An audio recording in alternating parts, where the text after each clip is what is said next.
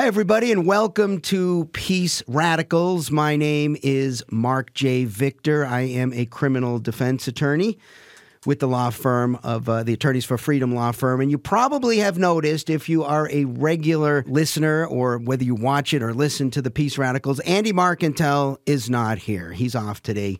He's got other things going on, lawyer-related things. So it's just going to be me, which means I can do the summary however I want to do the summary today. So we generally start with a little summary, and that's what I'm going to talk about right now before we get started. So first off, if you're just tuning in and you don't know anything about the Live and Let Live global peace movement, I'm going to tell you about it right now. If you're tired of the R's and the D's and the constant fighting and tribalism and this and that, and you can actually step back from that and say, you know what?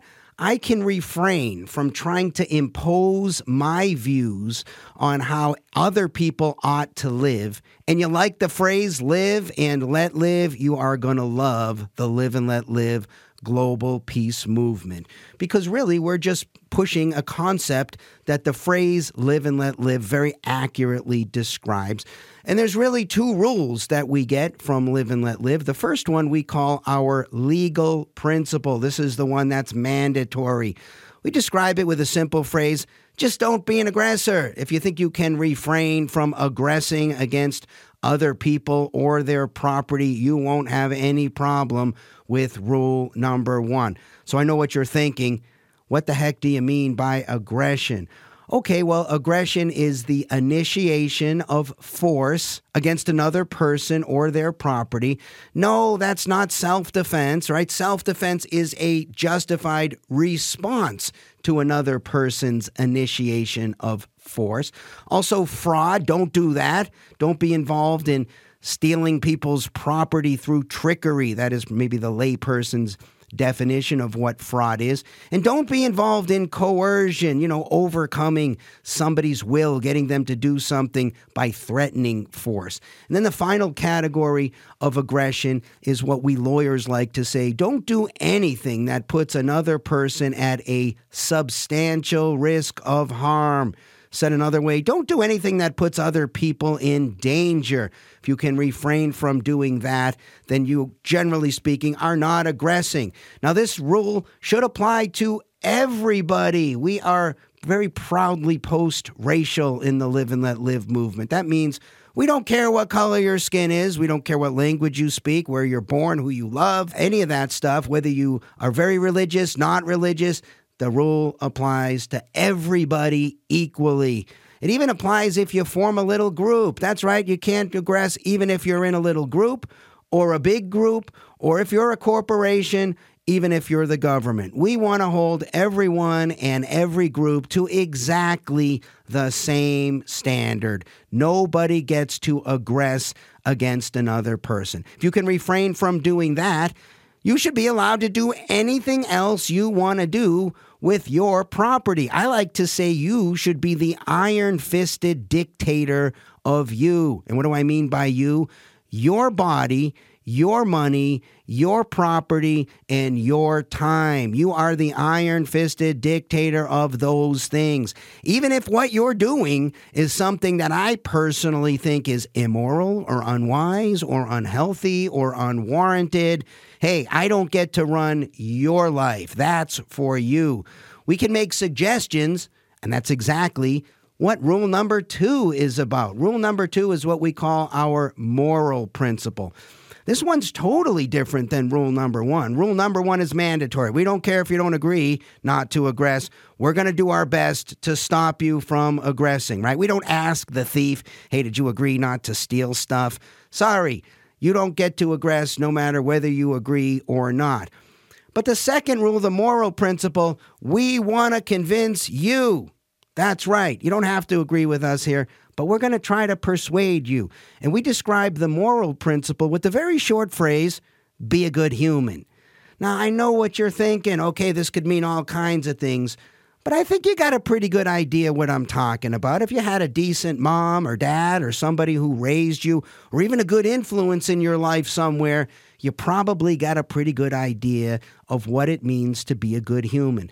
But in case you need some guidance, we have some aspirational values that we are promoting. Again, that you are free to ignore, but we want to convince you to follow these. Here's what they are. First, open-mindedness.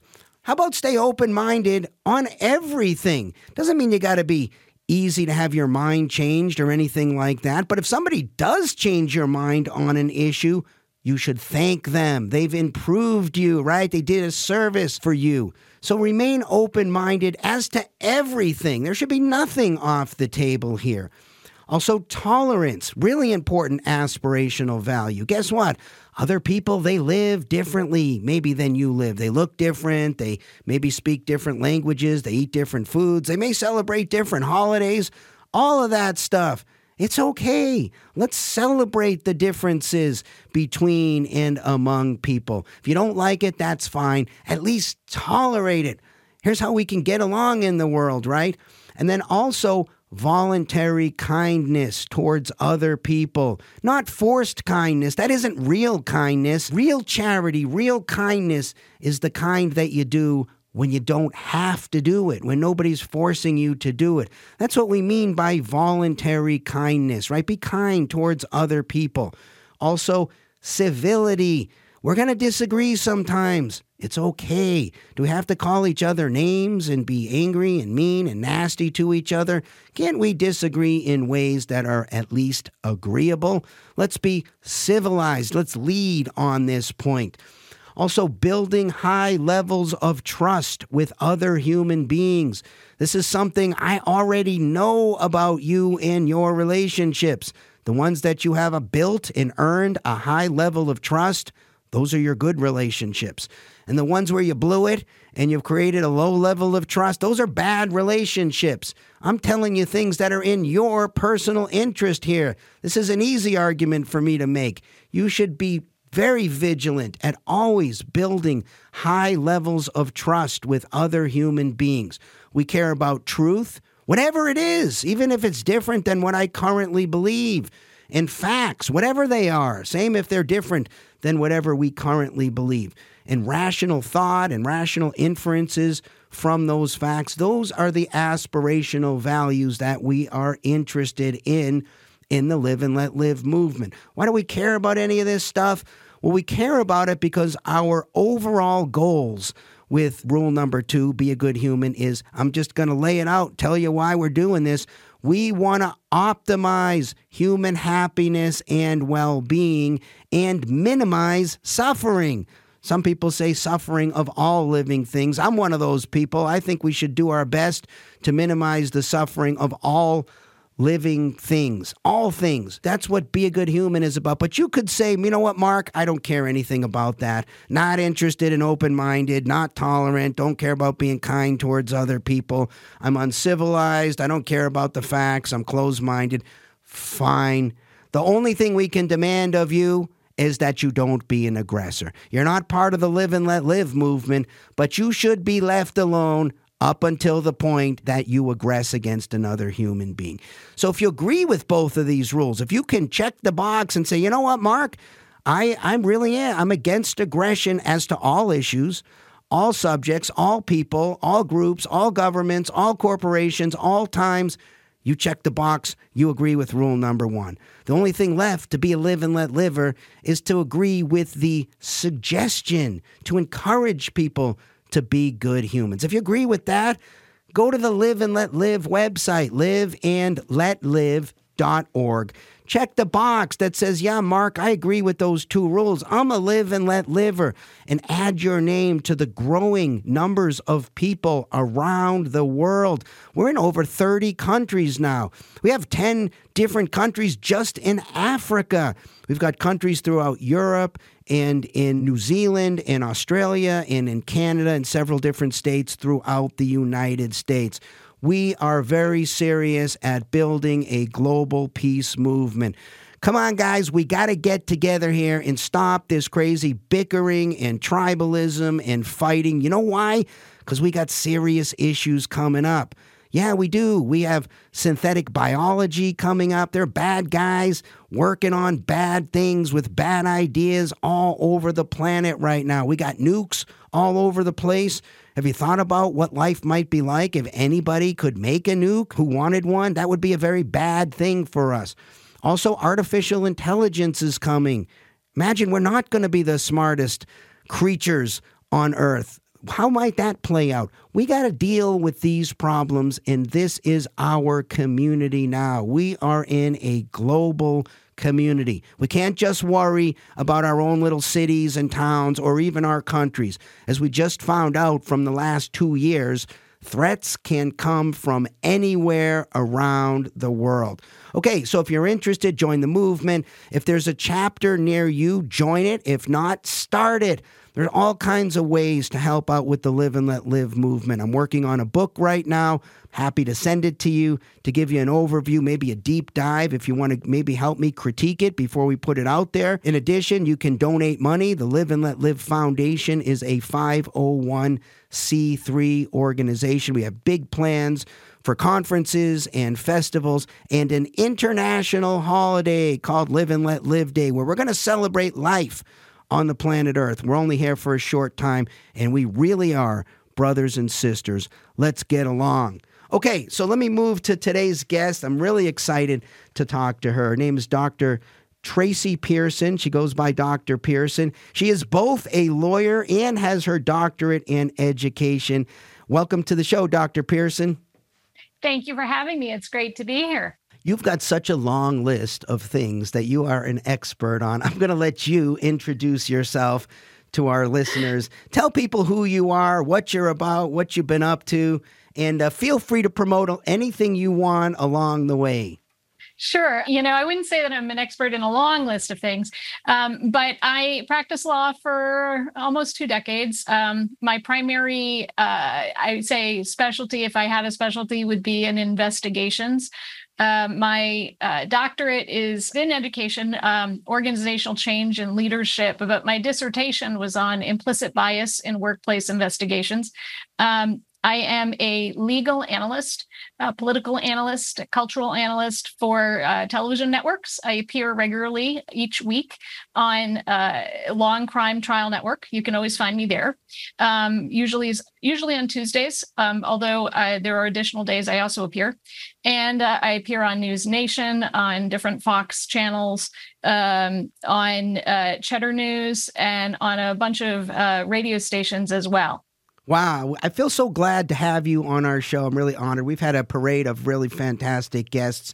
And so you heard my summary. We got big ideas here at the Live and Let Live movement. And we have big concerns, right? There are lots of problems going on right now at this moment in time. You can pick the problem. I'm just curious, what kinds of things, because you're very involved, you're on the news, you're talking about issues. What are the things on your mind that are the big issues right now what's worrying you? Oh, good Lord. I don't know. I got an entire list. We'd be here for a week. I'm very concerned about the Supreme Court and what they've been up to.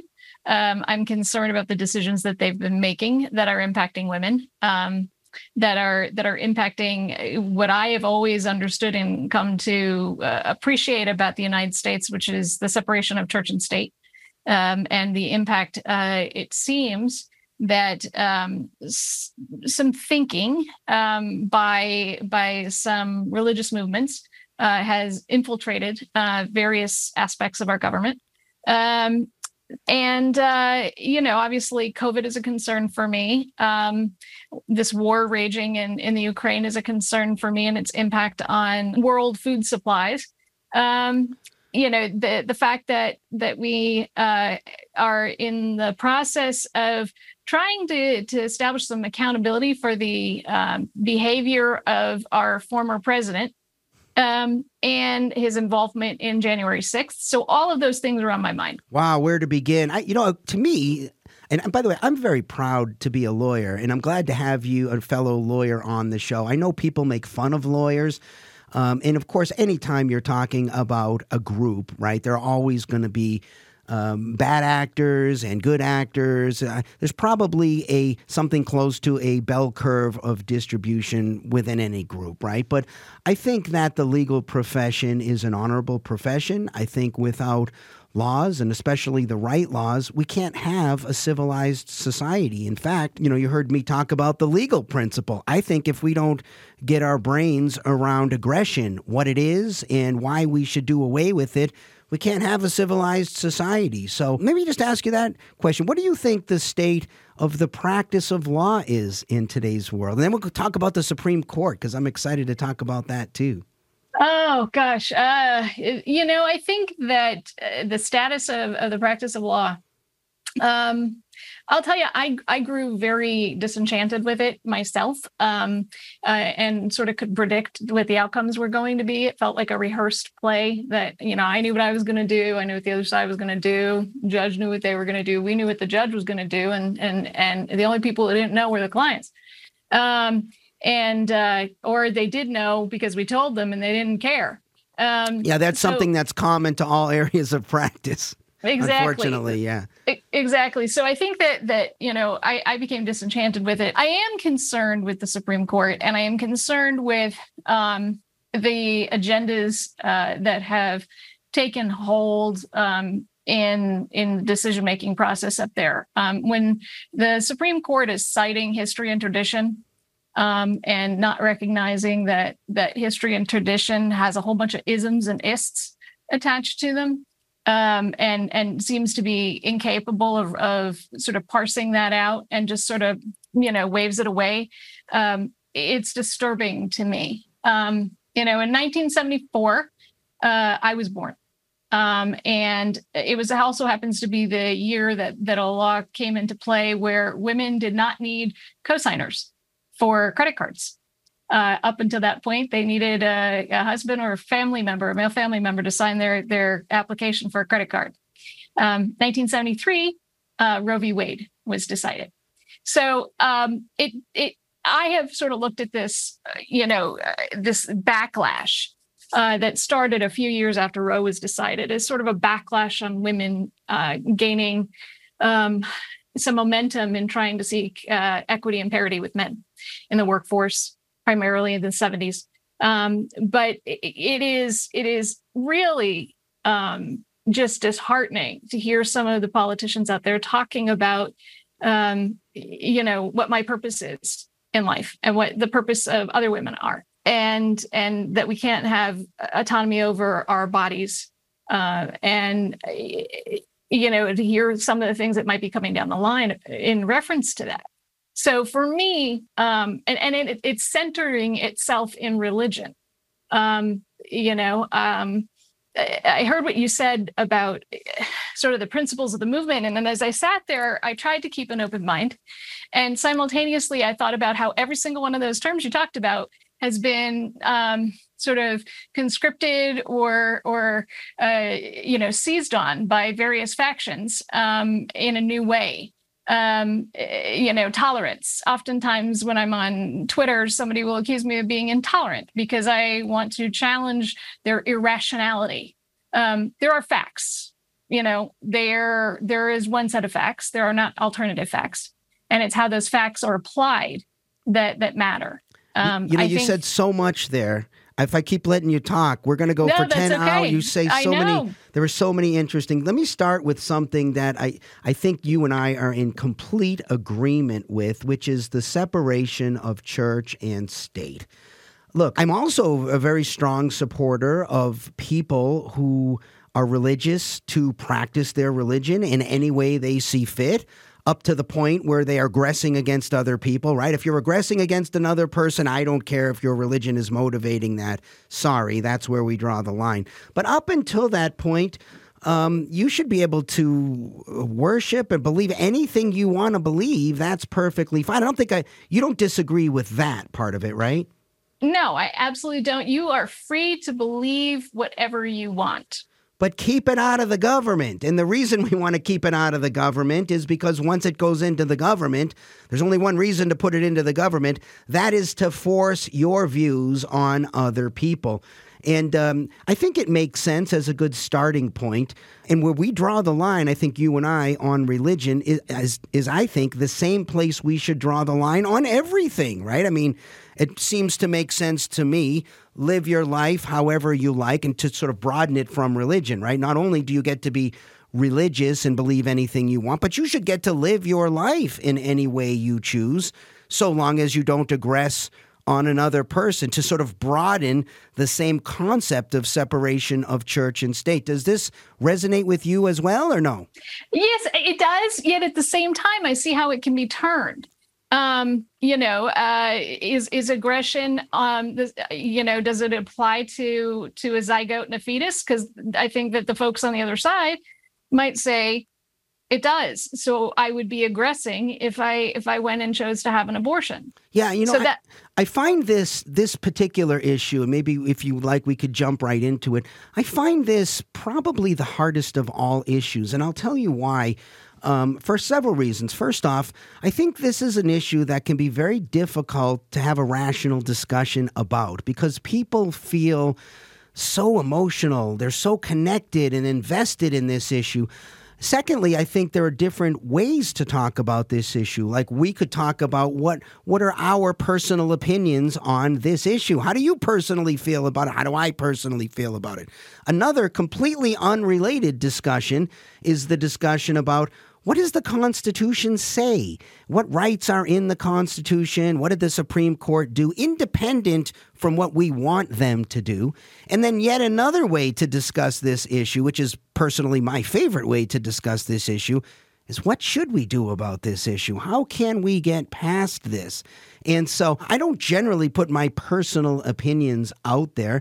I can tell you this, and you can maybe react to it if you like. In terms of the Constitution, you can get anywhere you want with the Constitution, right? To be fair about it. You could have gone to the 9th Amendment and stuck any right you wanted in there. They don't want to do that. You could find from the penumbras or the 4th Amendment or anything else you want, find anything you want there. You could say, well, the word privacy is not in there, therefore there's no such thing as privacy. To me, the question is, first, where do you want to go? And then second, if you give me the Constitution, I can get you anywhere from anywhere with that document. Agree with me on that, or do you think there's one true meaning of the Constitution? Oh, no, I happen to agree with you. I think that the founders meant for that document to be interpreted in the confines of the time period in which the individuals lived, not when they lived, because things were going to change and society was going to change. I'll use a comparative here. You want the right to bear arms, do you? Great, you can have a musket. That's history and tradition. If you want to do it in the time period that we're in, then that may mean that you get the right to a handgun. But should you have the right to an AR-15 that, shoots a bullet at 4 times the speed, that annihilates human tissue, and is not survivable? I don't think so. Well, that's my opinion. You could get either place, right? I think we entertain a fiction if we think that the group of founders of our country, or a slightly different group, the framers of the Constitution, were all of one mind on any issue, right? Because for starters, at least a half of them didn't want the Constitution to begin with. They were anti-federalist. They said, no, we don't even want this Constitution. Of those who wanted the Constitution, significant number of them didn't want the Bill of Rights, I think maybe for good reason, right? Because you could have made an argument. In fact, to put it in the abortion context, you could say, look, the government has no right to ban abortions, or at least Congress doesn't, because Article 1, Section 8 doesn't confer any power to ban abortions upon Congress. The only things they get to do are the specific things that are delegated to them in Article 1, Section 8. We don't need to say they can't take away the right to free speech, because we didn't give them the right to take away free speech. And that's sort of one way to look at the Constitution. Another way to look at it is to say, well, here are the rights labeled and listed in the Bill of Rights. And of course, that ignores the 9th Amendment, which I think is a very important part of that, to say, hey, there's a whole bunch of other rights, none of which have ever been discovered in the 9th Amendment. So if we agree and I think we do, that you pretty much can get anywhere you want with the Constitution, right? Because you could lock the Second Amendment down with muskets, but then you might lock the Fourth Amendment down and say, well, this doesn't apply to a search of a car because there were no cars at that point either. And I don't want to go there either. I find the discussion much more interesting with a different starting point. What should we do? If the goal is, and I think I can tell you what my goal is. I want you to be able to live your life however you think is best. I want you in charge of that body and any property that you peacefully acquire and any money that you peacefully acquire. Indeed, that's your property and your time, your life. I want you to be in charge of you. I don't want to have any jurisdiction over your life, and I don't want you to have any jurisdiction over my life. I mean, we can interact voluntarily. I think we should interact, and anything we do involuntarily, I think, should be prohibited. Are you with me there? Are we in agreement or disagreement there? I think that assumes that everybody is on the same playing field. Everybody is rational. Everybody is healthy. Everybody is capable of making good decisions. And the problem is that everybody isn't. So, you can have folks that go off and buy the gun that, under that rubric, they have a right to do whatever they want, right? They have a right to own it. Except that then, are they healthy enough to do that? And should they have the right to do it if they're not healthy enough to do it? Yeah, I certainly agree with you on what you said there. Everybody, they should be on one sense, we want them on an equal footing, right? We want them on an equal footing under the law. Everybody gets treated the same way. Everybody has the same legal rights. But of course, we're all unequal in all kinds of countless different ways. And so I think if we really are being honest about this definition of aggression, in fact, I think I could probably get you to agree sort of at the 30,000-foot view. Nobody should get to aggress against another person. Are we good there? Or? Yeah. Okay. I agree with that. Yeah. We got to wrench down a little bit what we mean by aggression. And so in terms of people, let's say unstable people buying dangerous weapons and things like that, well, there's a reason we don't want the 8-year-old to have a firearm. The reason we don't is because that 8-year-old presents a substantial risk to other people with that gun. Same with people who have mental illnesses and problems like that. So if somebody has a firearm or is driving a car in a way that presents risks to other people or is storing dangerous substance, that's why I like to give a broad category. If you do anything that creates what we call a substantial risk to another person, not any risk, right? Because everybody presents some modicum of a risk to another person just by walking down the street near somebody. But if you're presenting a substantial risk for any reason, we consider that aggression. And we feel completely justified in stopping another person from doing whatever they're doing if they're actually presenting a substantial risk. Now, of course, we have to still talk about what do you mean by a substantial risk. But does this make sense to you, or is there something to disagree? Sure, it does make sense. When I think about sort of a practical thing that you could nail it down to, okay, you're in Florida. You're in a movie theater. Yeah. There was a case that I covered for Law and Crime Trial Network involving a gentleman by the name of Curtis Reeves. And he shot another man after the man wouldn't turn his cell phone off. He was texting. And the two of them got into a verbal altercation, and some popcorn was thrown. Mr. Reeves shot the other man, killed him, injured the man's wife, injured her ring finger, in fact. And the jury found that he was justified in pulling his concealed pistol out as a former SWAT member and shooting the man point blank range in the chest. Now, well, that sounds pretty crazy to me. It makes me wonder either A, maybe the people on the jury were crazy, which is distinct possibility for sure, or B, maybe there's some other facts out there that I'm not aware of, or maybe you're not aware of. I don't know. But threatening or using deadly physical force in response to even ordinary physical force is always wrong, is always an excessive use of force. So what happened in the particularities of that case, I don't know. I do like what you said very much, that everybody doesn't get their own truth, right? There's one set of facts here. There is something that happened in that theater. Our ability to get to those exact facts and whether we agree on those facts, those are different questions. And in fact, I find this as one of the biggest problems in the world. If you had said, Mark, what are you really worried about? I can tell you, I'm really worried about our inability to agree on facts, right? Because if you watch Fox, imagine, take it during the pandemic. If you watched Fox during the pandemic, you probably concluded that corona is not very dangerous at all. The vaccines are very dangerous.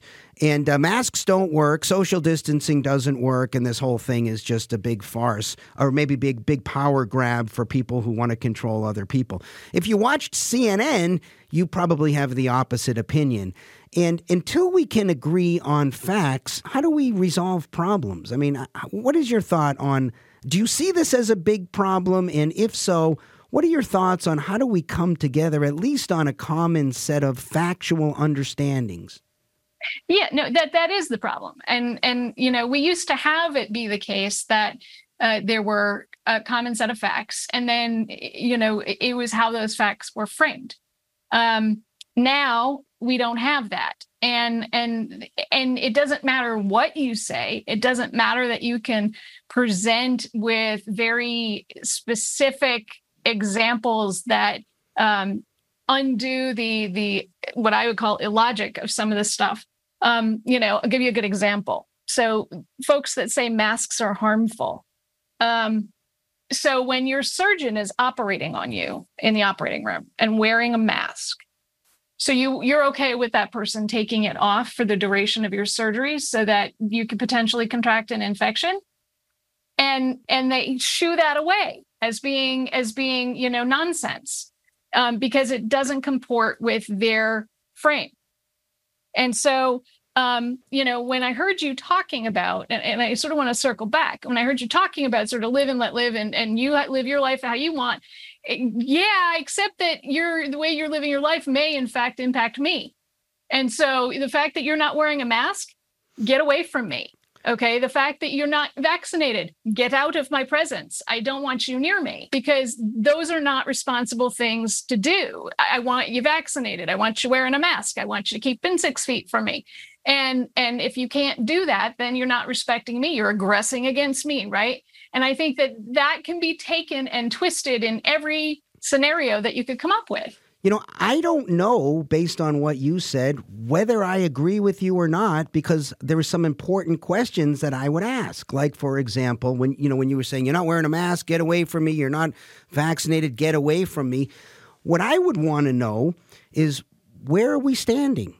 Because to me, that makes all the difference, right? For example, if we're standing in your house, you have every right to say such things, right? I mean, you are the iron-fisted dictator of your house, and you get to decide who enters and under what circumstances. And if you say, you know what, Mark, if you're not vaccinated, if you don't wear a mask, if you don't wear a purple shirt with pink polka dots, you can't come to the house. And I think that's perfectly appropriate. But I may say something completely different. I'm certainly just using this as an example, but I might say, if you come to my house, you have to be unvaccinated and you can't wear a mask. Do you have any problem with, at least as to our personal properties, making that distinction and resolving the issue that you just raised? I do. Okay. I do have a problem with that. And that's because at some point you're going to leave your house. Right. And you're going to interact with people in the outside world. And you're going to potentially put them at risk. And so you're right. You have the ability to do that as long as you don't leave your house ever. But let's go slow. In terms of the house analysis, there's no problem there. We can totally resolve that, right? As long as you don't invite me over. Well, I can invite you, and you have every right to say, sorry, Mark, I'm not coming.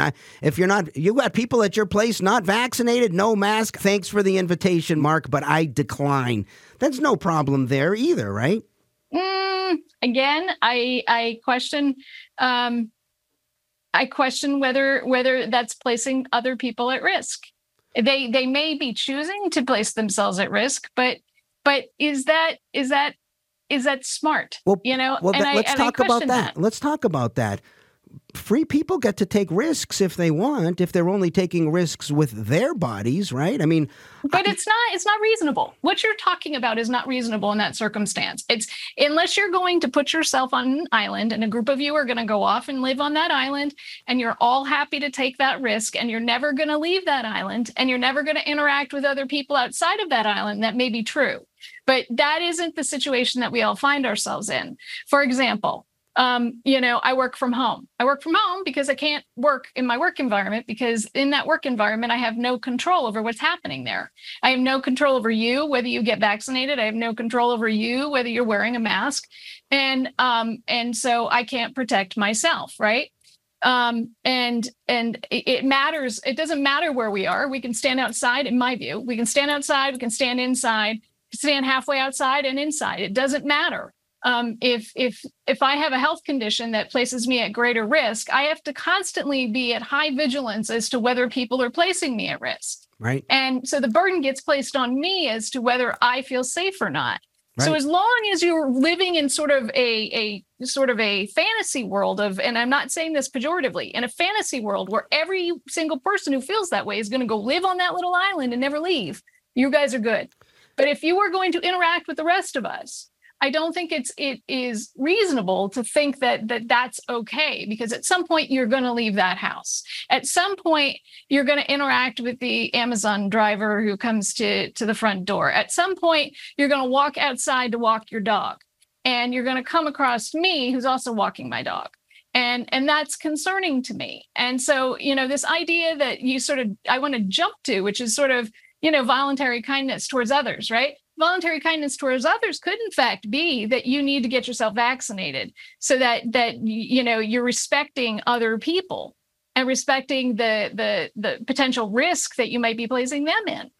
Yeah, I noticed you said that, well, that risk isn't reasonable. You made a judgment about the risk. And if Andy was here, we have a dispute on this point. I don't think jumping out of a plane with a parachute is a reasonable risk to take. And so I don't jump out of planes with parachutes. Andy, on the other hand, loves to do that. He thinks I'm crazy. He thinks it's really safe. My judgment is that what Andy does is unreasonable. Andy's judgment is it's perfectly reasonable.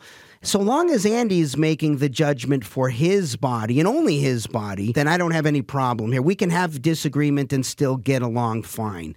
I think I could probably get you, and I think maybe we're in agreement on the house situation, right? Like in your house, you can make a decision about under what conditions people can enter your house. And there's probably a lot more. I can tell you at my house, there's a lot more rules than just the COVID stuff. In fact, we censor speech at our house, right? If you come in and you're swearing and saying all kinds of horrible things, we're going to say, look, sorry, we don't have free speech at our house. You have to act a certain way. You have to be civilized and this, that, and the next thing. So we have all kinds of rules if you want to come to our house. And if people don't like them, then their remedy is to not come to the house. And I think that the corona situation is just one of many things that are rules. I understand your concern as well as to public property, right? But as to private property, it sure seems that we could handle this pretty easily. I can tell you at our law firm, at the Attorneys for Freedom, and I employ about 20 people here at our law firm, and I'm the sole owner of the firm. And so I made the rules under which people could enter. And some of the employees, they can decide if they like those rules or not. And I could have said everybody has to be vaccinated like lots of businesses did. And I wouldn't have had any problem making such a rule if I wanted to. I could have said everybody's got to wear masks. I could have said you can wear a mask if you like. You don't have to. I could say nobody can wear a mask. There's no problem with any of that, right? Or is there, in your view, a problem with that? Because people are free to not accept or engage with that risk, right? They don't have to, just because I'm creating a risky situation in someone else's judgment, other people might say, Mark, I'm not willing to take that risk. I'm not going to come to your law firm. I'll go to a different law firm with rules that I like. Can we resolve this? As to private property, I'm only talking about private property here. Couldn't we have resolved it with private property decisions or no? It depends on, again, what are the facts? If you're saying to me that getting vaccinated is a risk, and so you choose not to compel that, then no, I would disagree. I think that because then you're forcing folks to make those decisions that they don't want to work there because it's not safe for them. Yeah. And it's not inclusive for people who have disabilities, for example. That's right. So let me just... Which you're not allowed to do.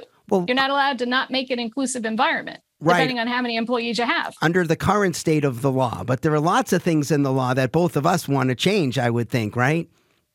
Inclusivity would not be one of them. Well, so let's talk about this.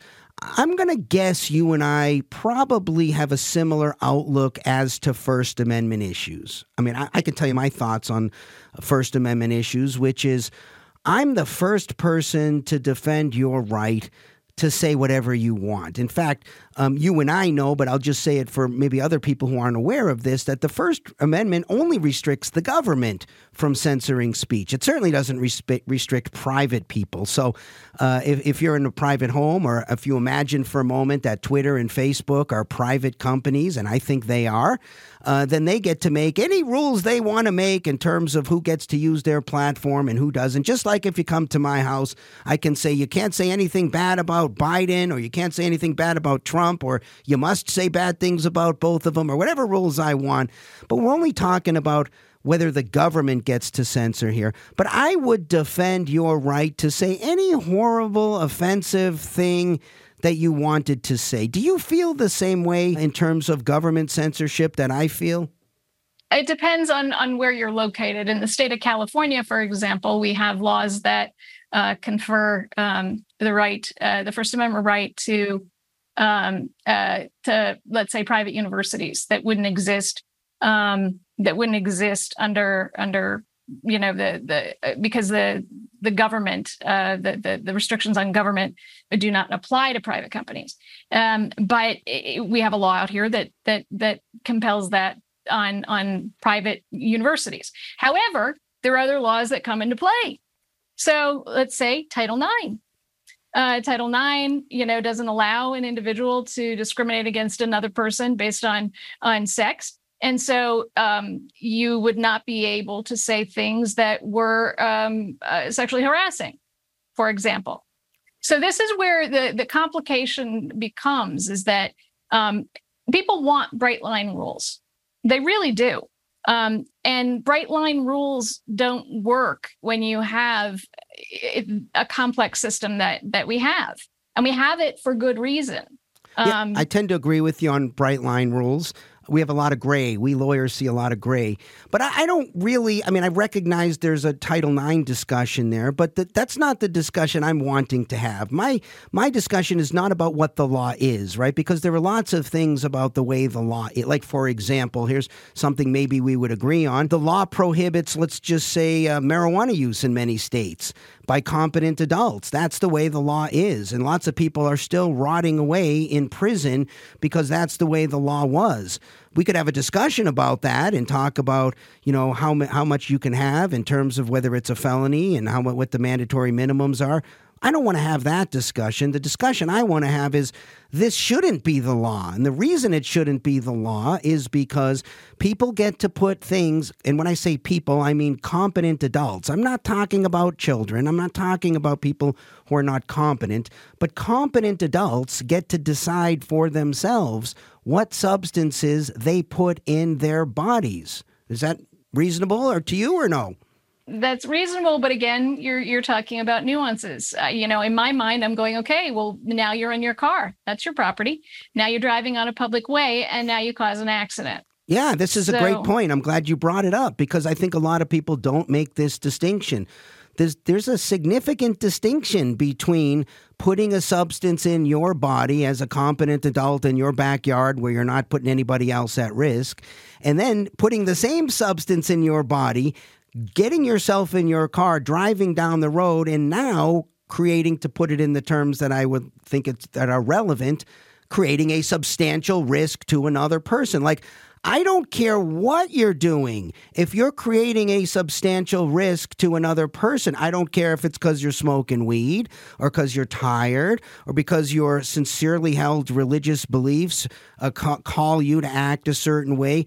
Nobody gets to aggress against another person. So if we took that off the table, right, if we said, look, you don't get to do anything under any circumstances that aggress against another person. And by aggress, I mean what I laid out. No force, no fraud, no coercion, nothing that puts another person at a substantial risk of harm or in danger, which your example points out exactly.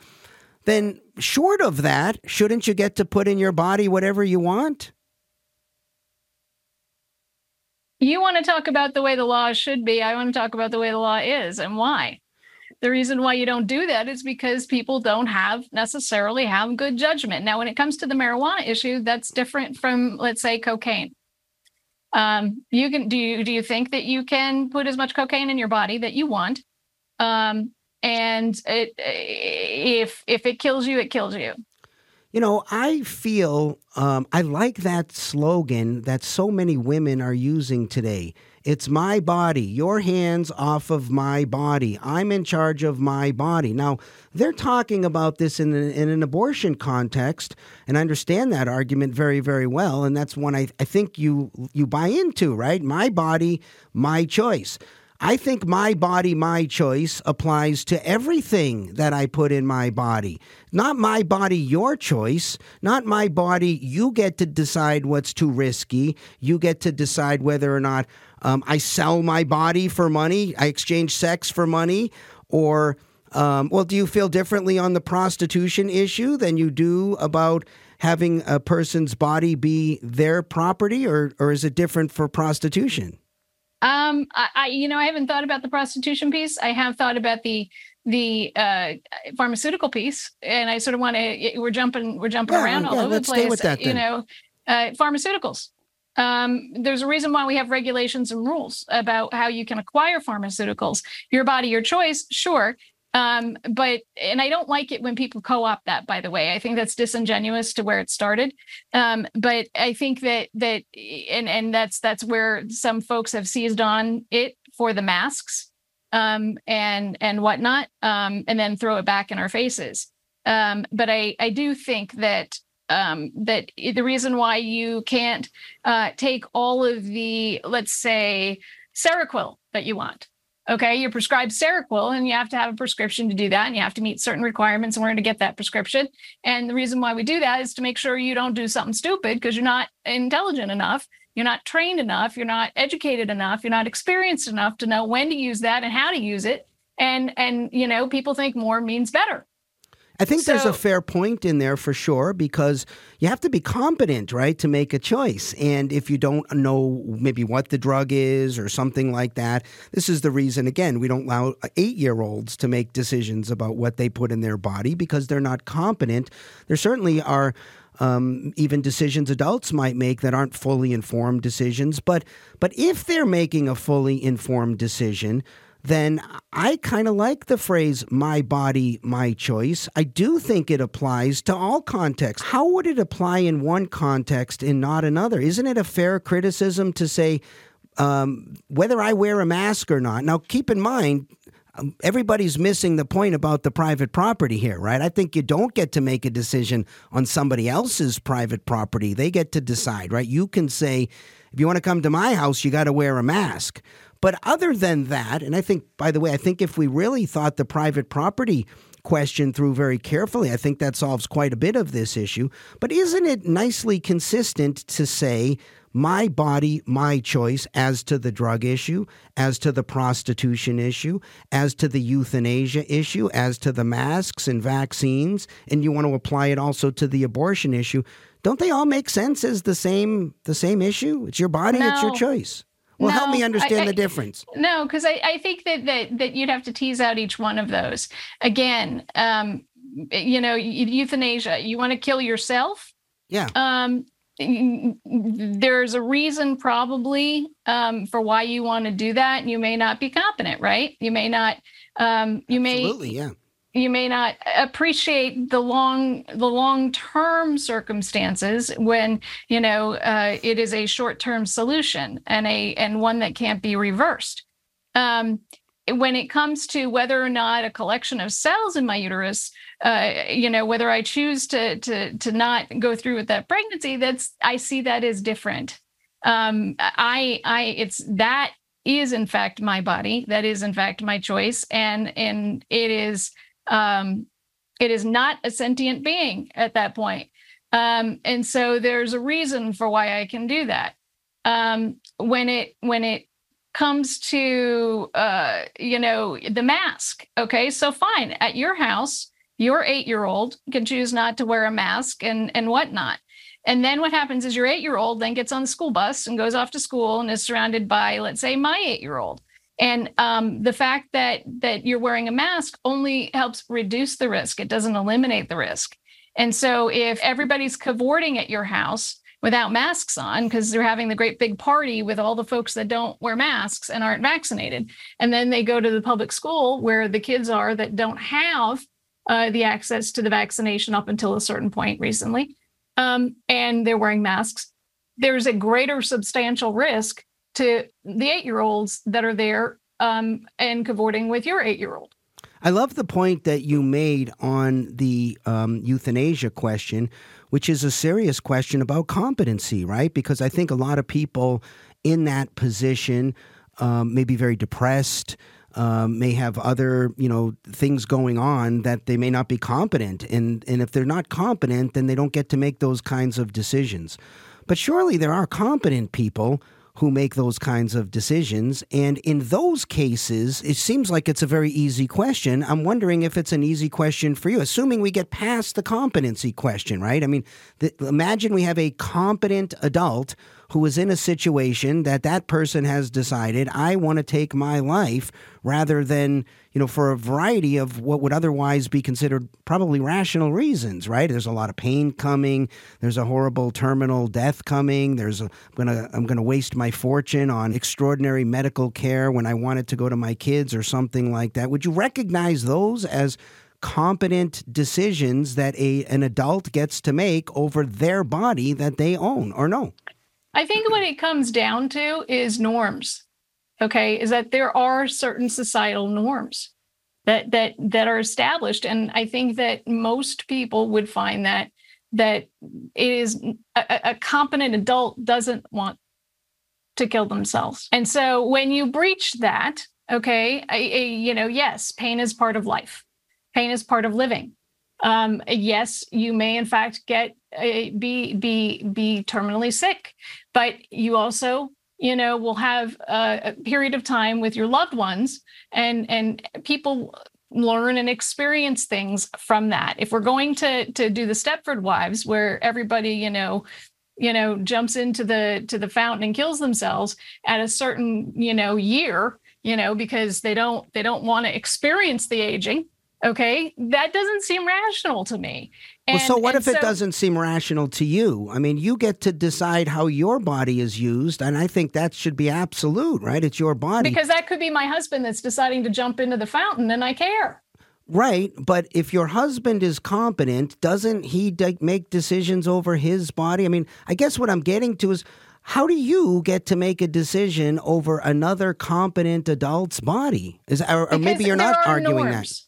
There are norms. Well, slavery was a norm for many, many years. It was wrong. So was subjugating women for many, many years. So just because something is a norm certainly isn't a very good argument in order to say we should perpetuate the situation. Aren't we trying to get to what's right, not just to what's norm? Well, and I guess what I'm saying to you is that what's at the heart of what you're saying is right. Okay, is that you'll never have a norm at that point, because it'll just be what is individually right for you. And that in some circumstances makes sense. In other circumstances, it doesn't. So let's go back to the example. Do I care about whether my husband throws himself into the fountain, and should he be able to? No, he shouldn't be able to. And that's because I care about him, and I think he's being ridiculous. And I don't care whether he is, quote, competent under what terms. Who decides whether he's competent? What standard are you using? How is that to be adjudicated? And so all of the various things that you're using, you're using terminology, and you're trying to put a finite. You're saying that there's some sort of, in my perception here, there's some sort of crystal clear, unfuzzy sort of definition to it. Yet every single word that we use is laden with implicit bias. Every single one, every single decision that we make is based on implicit bias. And every experience that we have, whether awake or asleep, because our brains and our ears are operating 24/7, gathering data and putting them into boxes and trying to determine as quickly as it possibly can what to do with that information. Do I wake her up because it's dangerous? Do I let her sleep, as an example? And so when you hear the bump, that goes bump in the night.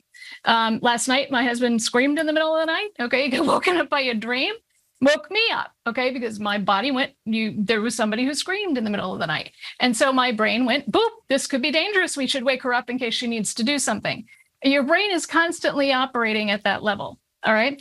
And so everything that we do is informed by implicit bias. And so when you use terms like right, justice, substantial risk, I mean, we can go through every single term that you're talking about. It's informed by a certain level of implicit bias that you may not be aware of. What's right? I decide that somebody is competent. What does that mean? What does competent mean? Who decides? And how does that get adjudicated? And what is that informed by? And so, I think that you are a collection of your life experiences, and the way that you come to be making these decisions is based on that. And you're not necessarily aware of what is informing your decision making. Yeah, of course, that's true. I mean, all of us can only know the world subjectively, right? I mean, we know there's an objective world out there. As we talked about previously, there are facts out there. But we can only know about those facts subjectively. Everything we are is just a product of our senses, what we've taken in. So we're all biased to some degree, for sure. I mean, none of us are objective completely. No judge is completely objective. But there are difficult questions, and you've pointed out one of them in terms of figuring out what do we mean by competency. These are hard questions for where you are in California. There's a different definition than where I am in Arizona right now, and many different states have different definitions of competency. And not only that, you said, how do we adjudicate it? Yes, the process for figuring out, once we get the standard, that's one thing. Then we got to have a hearing. Who has the burden of proof? Who gets to present evidence? How many experts do you get? There are lots of questions. What evidence is admissible? It differs from state to some regard. So all this is true. And it's okay that we have different definitions. But once we get that conclusion, right, once we have run through that mill and now we've decided this person is indeed competent, doesn't that person get to make the decision? And the only options here are either that person doesn't get to make the decision over, say, their body, for example, or they do. And if they do, then fine, they get to decide. We can resolve the question. If they don't, then we have the secondary question, which is, who gets to decide? Do you get to decide? Do I get to decide? Does the majority get to decide? And I would submit to you that this is the major source of our struggle. Because when you say that's not a reasonable judgment, that's not a reasonable risk to take on, you're using your implicit bias, using your life experiences and the things you understand and saying, for you, this isn't like, for example, Andy, who jumps out of planes. I'm saying to Andy, you know what, Andy, my judgment is based on my life experiences, my bias. That's not a reasonable risk to jump out of a plane. But I recognize that I don't get to make that decision for Andy. Just like I don't get to make the decision for the terminally ill patient who wants to end it all. I don't get to make the decision for the woman or the man who wants to exchange money for sex. I don't get to make the decision about the competent adult who wants to put something in their body. The only point at which I get to say something is when they're affecting me, when they're aggressing against me, or when they're putting me in danger. have a better place to draw the line? Because it seems to me the only other place we draw the line is either you decide for other people or I decide for other people. And now we're going like this, right? That's what we have now. Well, but that's inherent in the human condition. And I hear you say that you don't want to do this, right? So, but conflict is a natural part of human condition. It's not something you're ever going to get rid of, nor should you, because that's how decisions are made. That's how how you come to conclusions. That's how you come to new knowledge. As an example, okay, when I was back in my graduate school days, the first time around, I studied English and critical theory, and they had a terminology there for when new knowledge got created, and it was called intercourse. It was two ideas slamming together, and that was how a new idea was born. So if you don't have those conflicts, then you don't have new information, new concepts, new ideas that come to fruition. But I want to be careful about expanding the definition of the word conflict here, because I'm talking about physical conflicts, right? Because what I hear you saying is you are going to decide what competent adults get to put in their body. And it's not just a matter of you having a difference of opinion. You want to use the force of the state to send somebody with a badge to lay hands on somebody at some point. I didn't say any of that. Okay, so it's just a personal opinion then. So for example, let's go back to euthanasia for a moment. If the terminally ill, let's just say, let's use my friend Eric, for example. I'll give you some facts. I had a wonderfully close friend. His name was Eric, and Eric was diagnosed with ALS, horrible terminal disease. And he tried everything. He spent a whole bunch of money and tried different procedures and things that were not even recommended. But at some point, he said, you know what?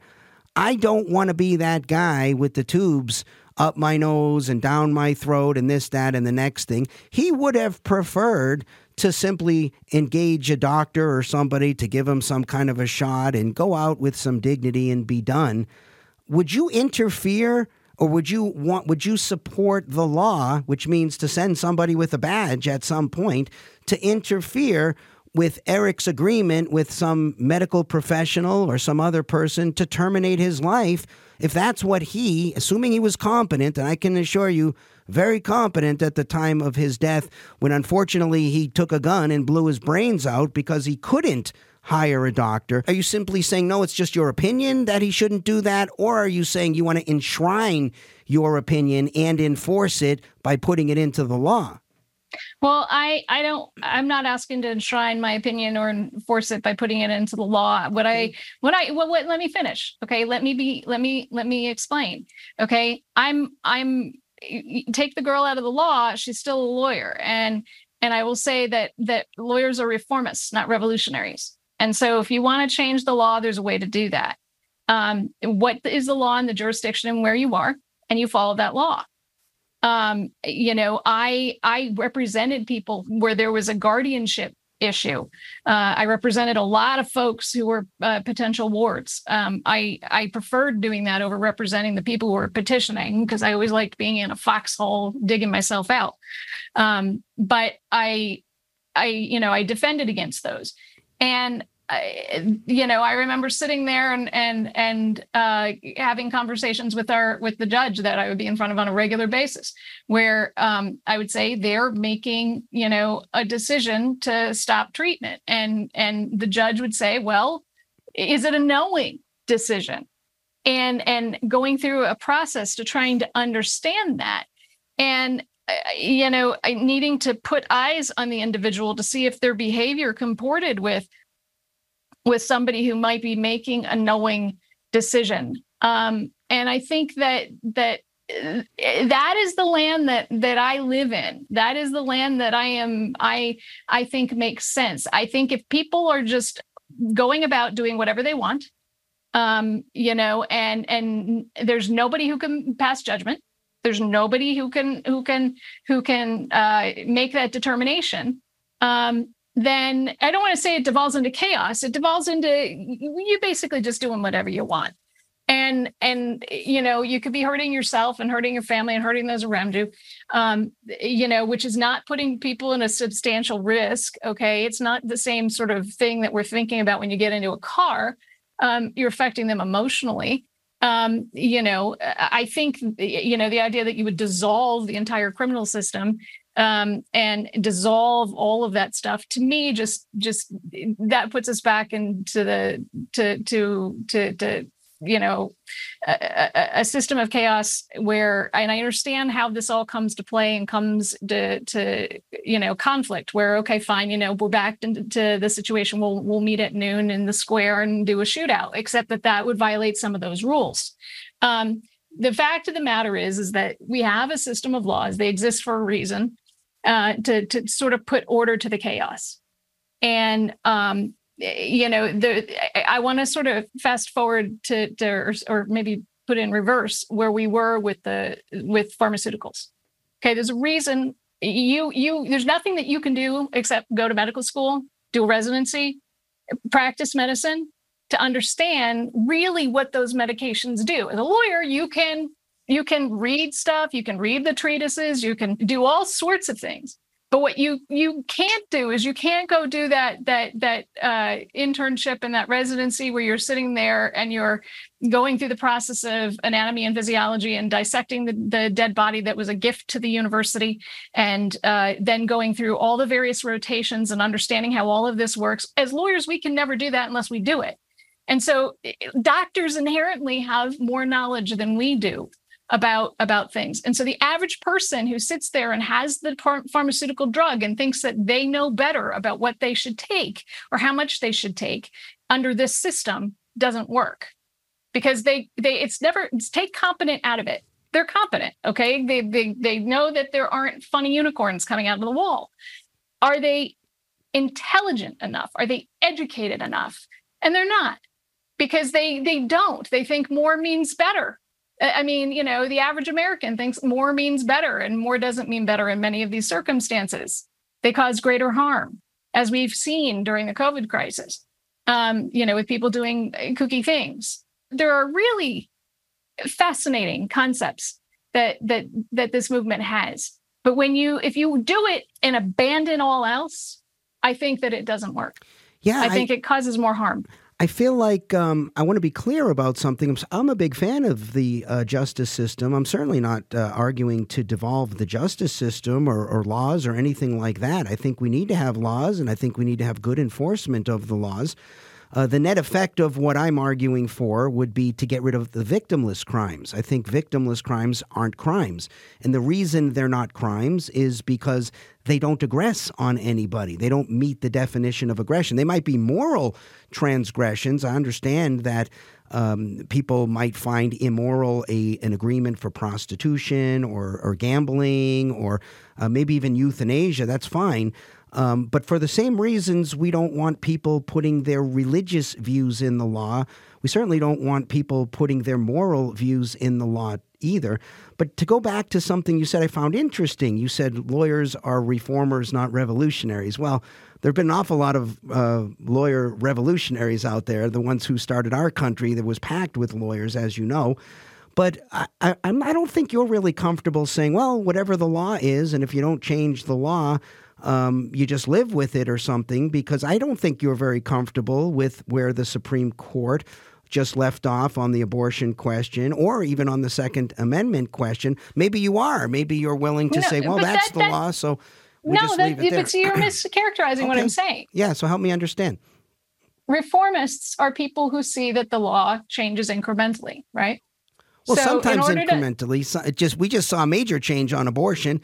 And actually, we didn't. We saw something that happened incrementally, that when you see Roe, then you see a progeny that comes afterwards that started to back away from that right ever so slowly. And what we then saw was the final end to it. And so I respectfully disagree with that this happened suddenly. It happened in a way that people found shocking because they chose to believe the fiction that it would never happen. Well, but it was headed in that direction. Yeah, in the Planned Parenthood versus v. Casey case, they still confirmed that indeed you had a fundamental right to an abortion. I think that the case that just came down was sort of a radical departure. Now, I'm not saying it was right or wrong. I'm not taking an opinion on that at this moment. But I think that where the Supreme Court pronounced that no, the entire concept, it's not about whether it's unduly burdened any longer. There is no federally protected right to an abortion. That seems like a pretty major shift to me, not an incremental shift. Not that I'm sure that it doesn't matter. We've had major shifts in the past in many different areas. But I guess the point I was trying to make is I'm not satisfied that just because something's the law, we should just sort of live with it. I think that's not what I'm suggesting. Okay, then I misunderstood you. Yeah. So reformists, again, you say revolutionaries, and what I'm saying to you is that if you practice law, you're not a revolutionary. You live within the system you're in, and you make the changes as you're able to make them. You are subject to the judge. You bring the cases that you choose to bring that are going to push the envelope just enough to be able to try to make a change in the law when you work your way up to that appellate system. That is a reformist. Sure. Okay. Revolutionaries step outside that system. Okay. And they do different things. You may be a lawyer, but you're not acting like one. Well, that's right.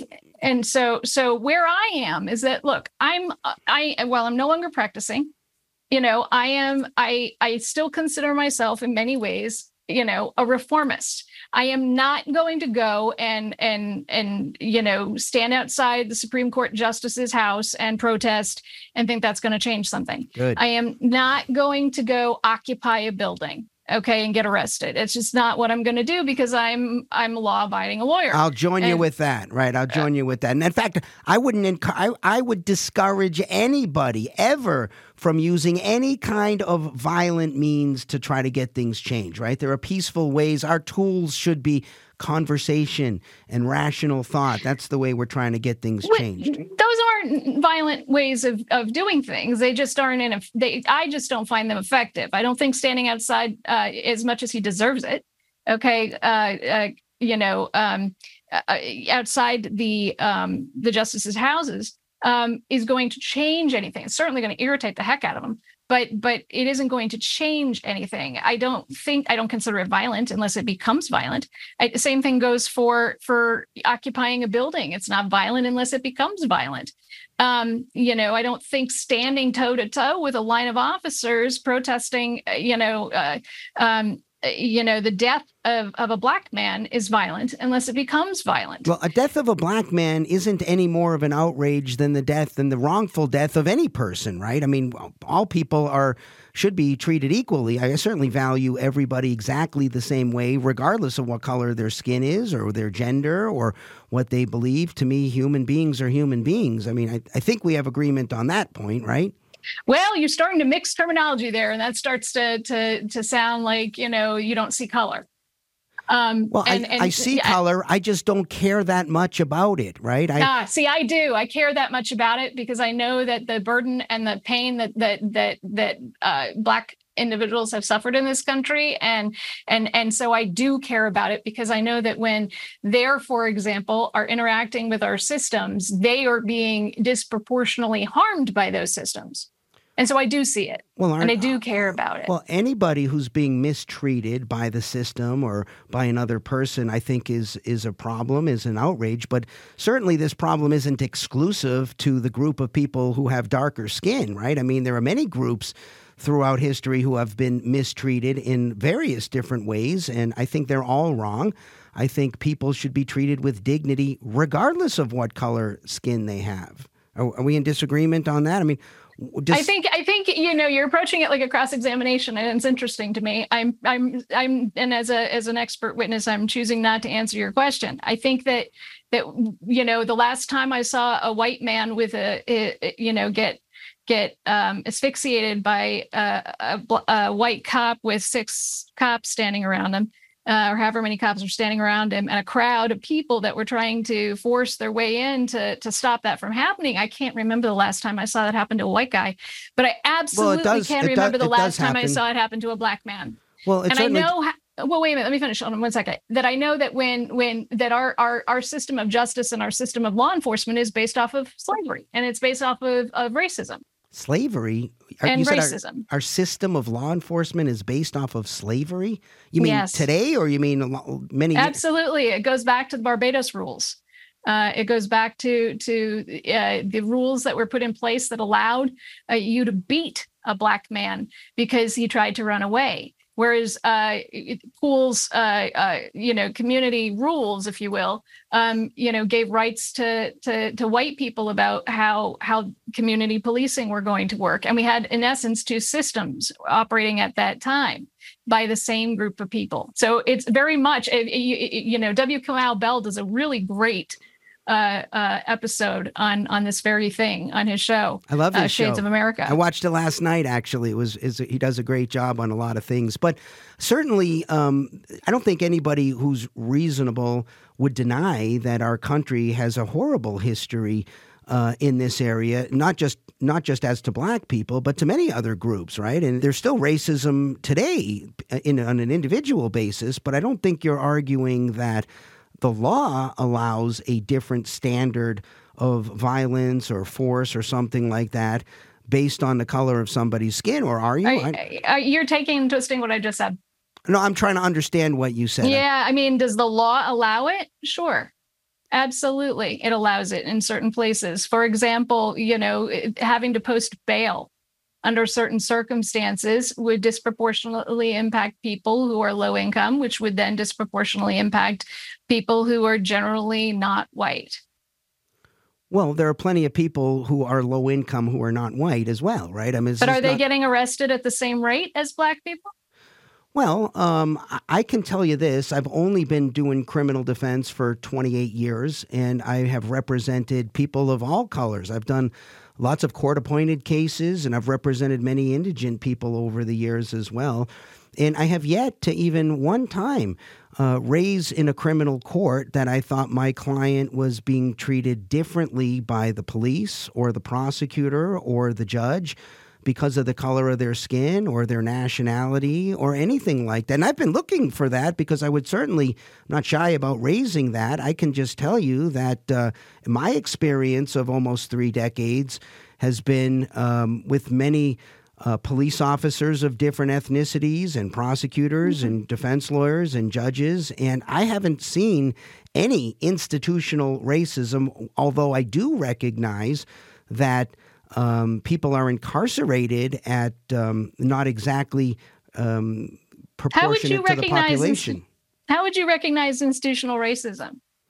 Well, if I thought the system was treating any particular group differently in any way than any other group, I would find that completely inappropriate and likely a violation of the 14th Amendment, and I would be the first person to raise it.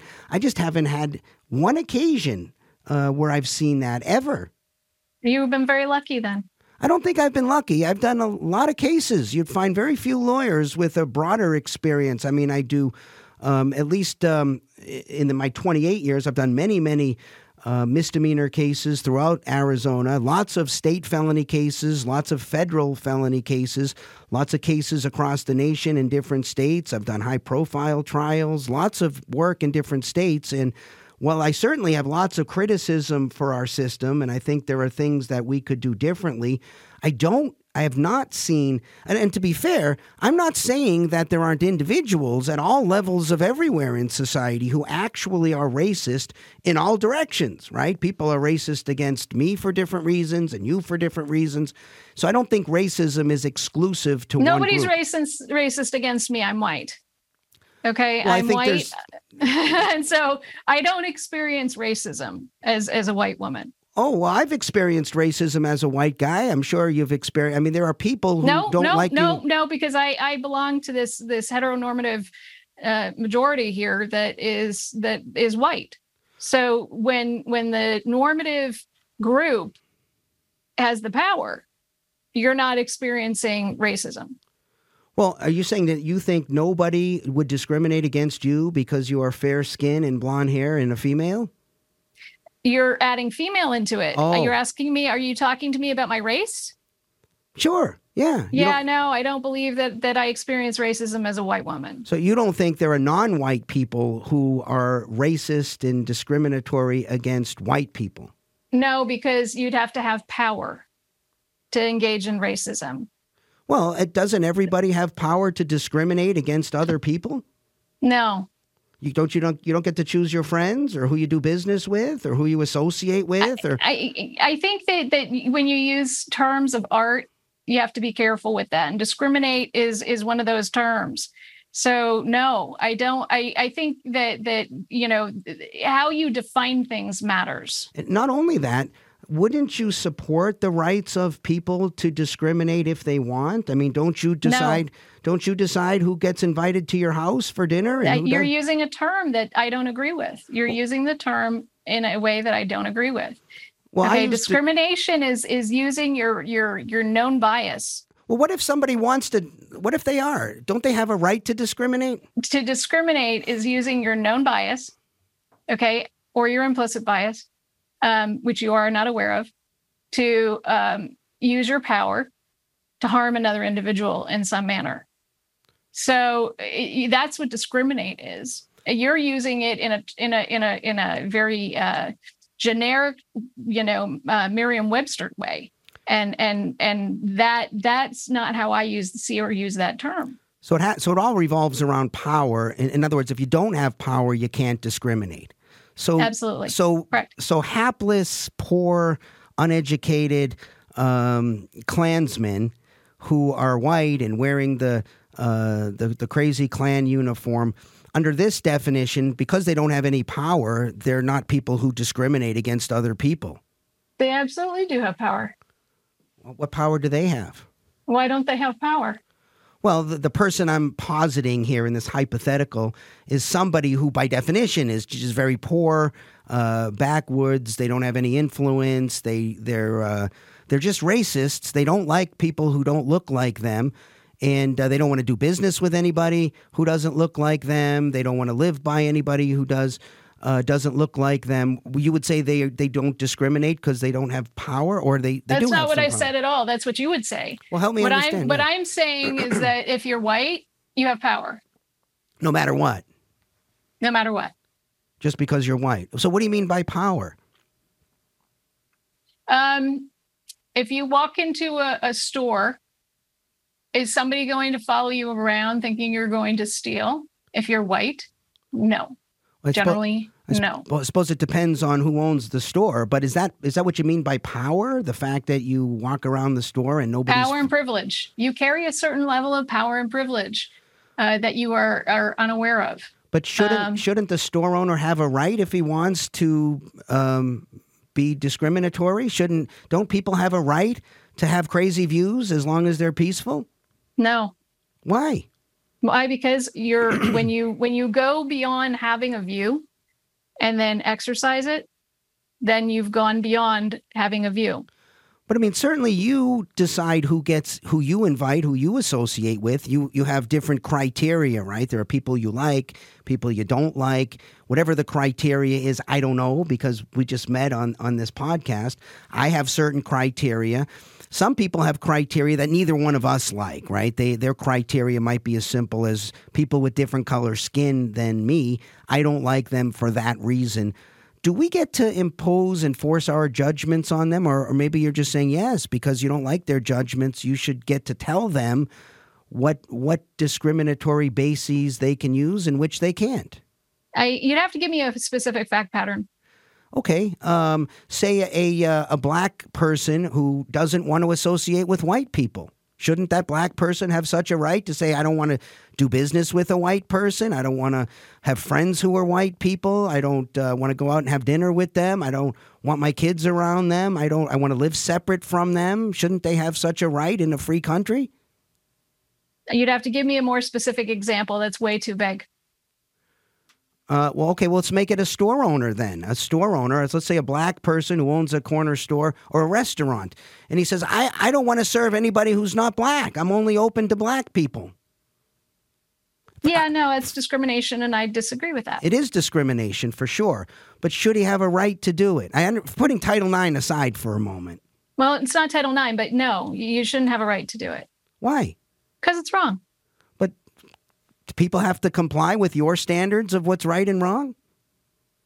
It's not my standards. That's generally understood it's wrong. By who? What I'm saying is either we're going to continue to fight to impose our views on other people who disagree, or we draw the line at aggression. You assume that everybody is equal and has power and can make those decisions. I'm not assuming that at all. I think everybody's different and has different. It's inherent in your question, because you know what, that restaurant let's say that restaurant or that store, that may be the only one in the neighborhood. Might be. And so that means that anybody who is I think the scenario we're using is anybody who is not white couldn't use that store. That's right. That's a problem. That's a problem. That's wrong. That's for the people who happen to not be white that live in that neighborhood. Let me just, for the sake of the discussion, take the position of the black store owner for a moment and say, I don't think it's wrong. I put money up to buy the store. I open the store or the restaurant, and I only want to do business with black people. Who are you to tell me what I can do? I'm not aggressing against you. You have no right to enter my store. I'm in charge of my body and my store and who I spend time with. Why do you get to impose your views on me? And by the way, if you're going to impose your views on me, I got a few views I want to impose on you. That's what I mean by this. Yeah. And what I'm saying to you is that, first of all, he's probably not going to own that store because historically he wouldn't have the power to do that. No, it's not saying that any black man couldn't. But again, there's a disparate impact in disparate dissemination of wealth in this country. But importantly, there are laws and rules that are at play. How many employees do you have at that store? You're going to be subject to certain laws and rules in your jurisdiction. And so that is why you can't do that. And nor should you be able to because of power and privilege. I got to say, I've really enjoyed this conversation. I know I've kept you far over what I said at the beginning that we were going to do. It's only because we've, from at least my point of view, have had such an engaging and fun conversation. I would certainly love to continue it and see if we can put a finer tip on where we agree and where we disagree, and see if we can get our positions a little bit closer. Because I tend to think that we both would like to get to a similar place, right? Where people are looking at other people and care more about the character, what's going on inside a person and who they are. And then we care about other things that historically have been a big deal, but we're trying to get to a point where maybe they shouldn't be as big a deal, and where people are free to pursue their interests and don't infringe on other people. And let's try to persuade the heck out of those people who the cake bakers who don't want to sell the cake to the gay couple, and the black guy in my hypothetical who doesn't want to serve white people, or the white guy who doesn't want to serve black people. I don't want to do business with any of them. But in order for me to get to peace, I got to respect and defend their rights, just like in the First Amendment zone, to say horribly stupid, offensive things. I defend their rights to be racist as well, so long as they don't aggress against other people. And I know you don't agree with that, but I would love to have a conversation with you down the road. And so anyways, I want to thank you so much for coming on the Peace Radicals and indulging me in this very swirly conversation all over the place through lots of difficult issues that we covered all too superficially. And I want to give you an opportunity, Dr. Pearson, to plug any podcasts or books or appearances or websites, because I think a lot of people are going to watch this podcast and say, you know what, I want to follow her. She's an interesting person with interesting views. Well, thank you for that. I appreciate the opportunity. It was a very interesting conversation, and I enjoy these debates. You can find me on Twitter and on Instagram at Tracy Explains, TRACY Explains. You can also find my website, tracyexplains.com. You can see me on Law and Crime Trial Network every Tuesday from 9 a.m. to noon Eastern. You can also see me there at other times. And if you follow me on my social media, you'll see all of the other appearances that I do and how to see me on TV and to hear me on radio. One thing we have in common, we see things wrong about the world, and we're out there trying to improve it in some way, for sure. And I certainly commend you for that. All right, everybody, it's Dr. Tracy Pearson. I really appreciate this episode of the Peace Radicals. Again, if you're interested in finding out more about the Live and Let Live global peace movement, you might find some positions you're not really super comfortable with, but it's at least our position that if we're going to really get to peace, we got to put up with those people who have positions we don't really like, so long as they're not aggressors. All right, everybody, my name is Mark Victor. Check out liveandletlive.org. This has been the Peace Radicals podcast. Peace.